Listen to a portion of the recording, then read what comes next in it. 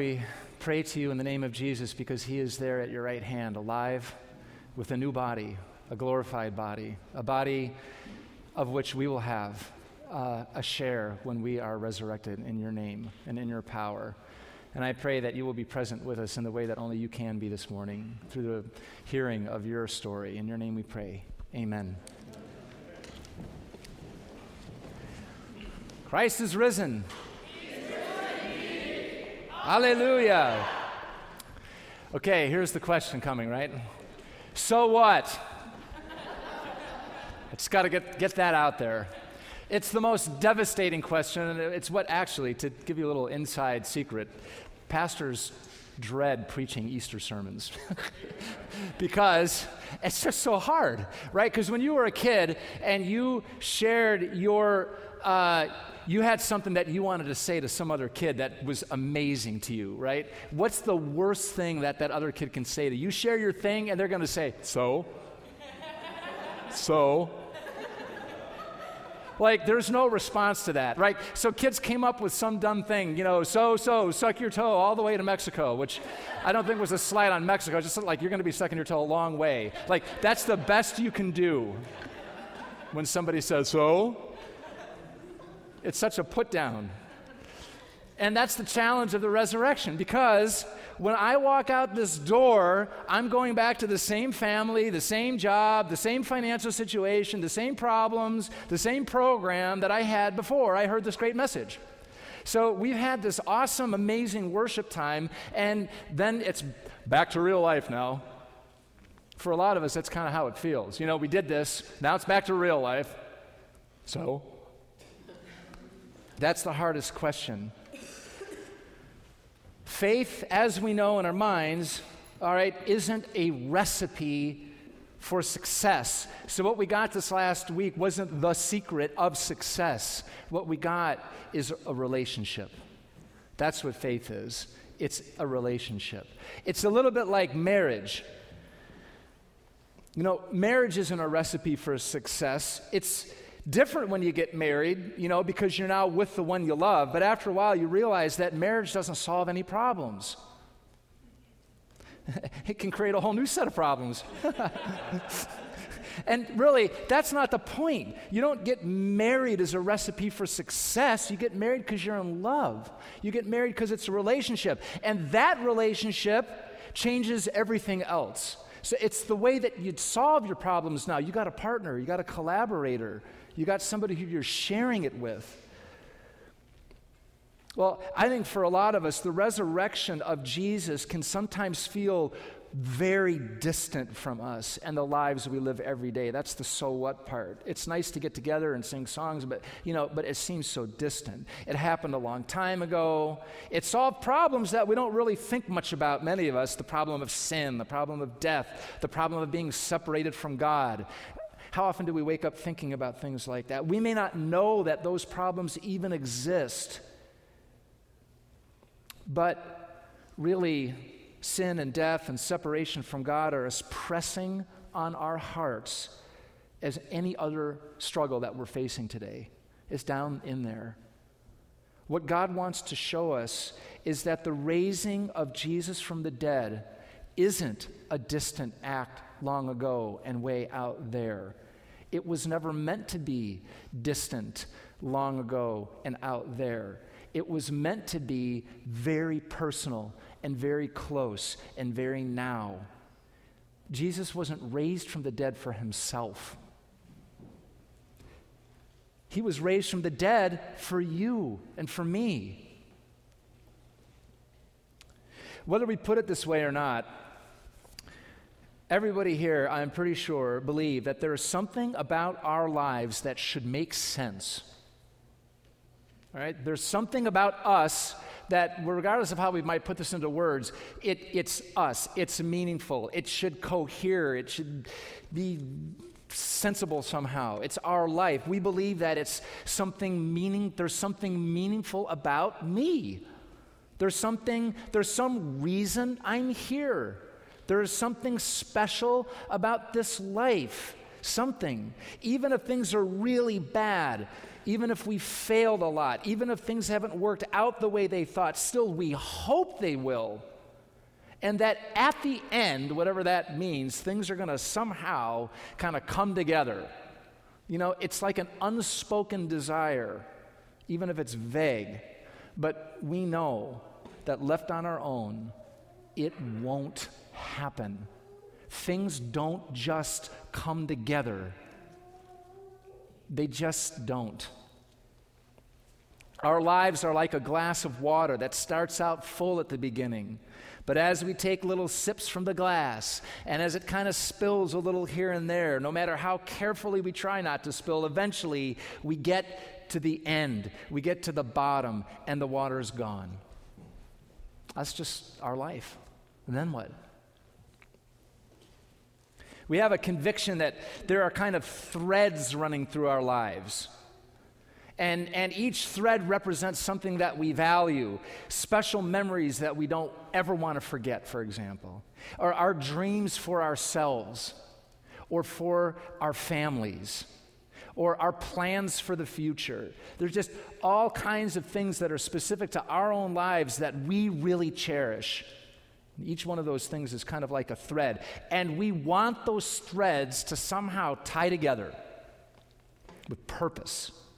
We want to bind them together, and we're working hard to do that, to take those threads and kind of get them woven into a picture or kind of tied up into a secure knot, and we fear that if we're not controlling it, it's just not going to happen. We want our children to be happy and healthy and well-established. We want our families to be intact and close. We want enough resources to take care of ourselves and to have something to share with other people. We want things to end well, whatever that means. But no one can tie the knot of these threads together in such a way that it can't be untied. Just nobody has ever done it. No one can hold the pieces of their own life together in such a way that things work out in the end. They won't. Either we will undermine ourselves by our own actions, or we'll face circumstances that will just take the threads of our lives out of our hands altogether. Illness, abuse, broken relationships, and eventually, of course, death. As my dad, who's a doctor, likes to say, the statistics show that the death rate is at about 100%. It's inescapable. And that's the truth. That's the very personal part of the problem. That's just a taste, small taste, of what God calls sin and death. And that's exactly the problem that Jesus came to solve. God knows that the threads of our lives are really valuable to us. He made us. He knows that we can't keep these threads together and tie a knot that can't be untied. Only He can do that. And that's why the resurrection is so personal. Because when Jesus was raised from the dead, He was raising us up with Him.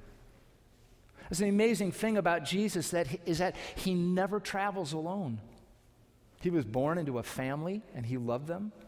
He was a Jewish man, and He celebrated the Jewish faith and traditions with His Jewish community. He chose 12 disciples and all the other women and the other disciples that were with Him. He let the people touch Him, and those that He touched and healed, He invited to walk alongside with Him as much as they wanted.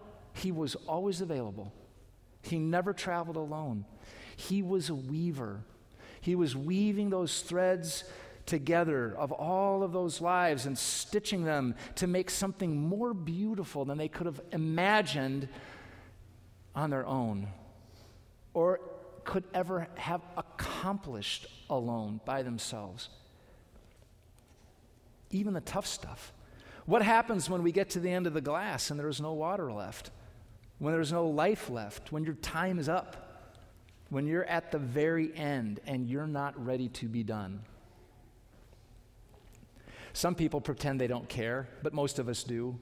Many of us want to do things over when we mess up, and we can't shake the feeling of guilt. Or maybe we want to relive again the good times that we just can't have anymore. Or maybe we want to be around when our children grow up, or maybe we want to know what was the point of all of this. God made us that way, to have those expectations. He's the one that made promises to people about what this life should be like. And as we heard from our amazing readings yesterday, right from the start, God said this is life and it's good.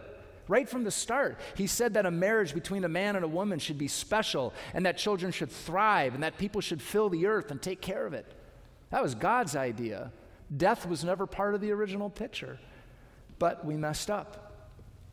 And God still made promises. He promised that even though we sin, and even though we fail, and even though we suffer because of it, he's not going to turn his back on us, even when we mess up very badly. When God's own son was born as a baby, he got very close to us and very personal. When Jesus was crucified on the cross to take the punishment of our sin upon him, punishment that we deserved, he got even closer to us, even more personal.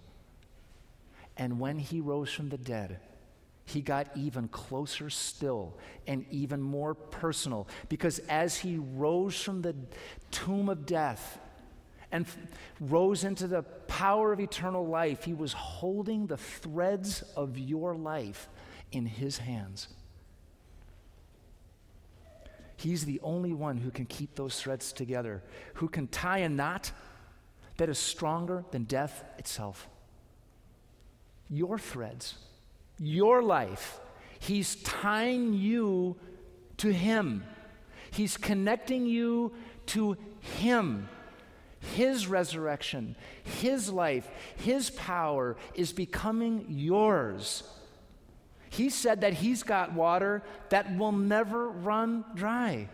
You will never get to the bottom of the glass of the cup of life that he gives you. There's no end to the chalice of the new covenant.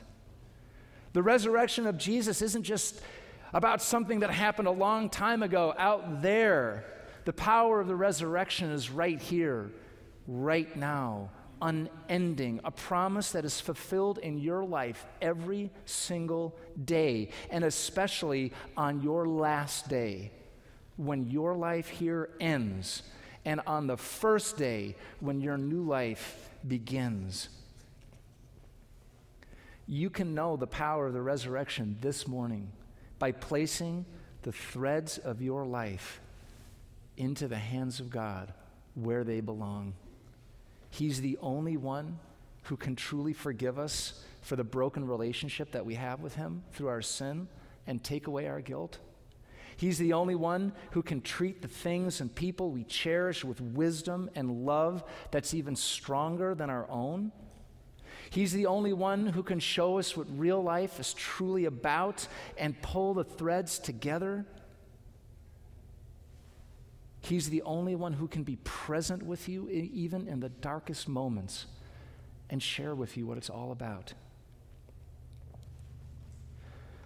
The way you know that is to put your trust in him.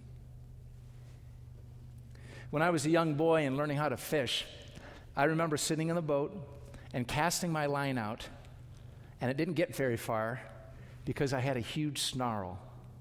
One of the mysteries of the modern world, how such a simple action can result in so much chaos so quickly. I have often wondered how it happens like that. Something so simple can go so wrong. And I tried so hard to fix it with my little fingers, my little hands, tried to undo that knot and all other knots and keep track of the fishing line piling up around my feet. And I started to get frustrated and overwhelmed, and I was starting to melt down in despair. And my dad asked me, "Do you need some help?" I wanted badly to do this by myself, but I couldn't. So I just took the whole mess and I gave it to him. And he took it into his lap, and he carefully and patiently and quietly started to straighten out the line and set the reel properly and cast the bait out far into the lake, and he handed the pole back to me. And we sat quietly together in the boat as the water lapped up against it. And I was so happy. That's trust. Jesus said, "For God so loved the world that he gave his only Son, that whoever believes in him should not die, but have eternal life." You can place your trust in him by saying a simple prayer like this: Jesus, my life is full of knots. I can't untie them without your help. I ask for your forgiveness. I ask you to take the threads. I trust you to do this rather than myself. Amen. When Jesus rose from the dead, he was holding the threads of your life in his hands. The Lord is risen. He is risen indeed. Hallelujah.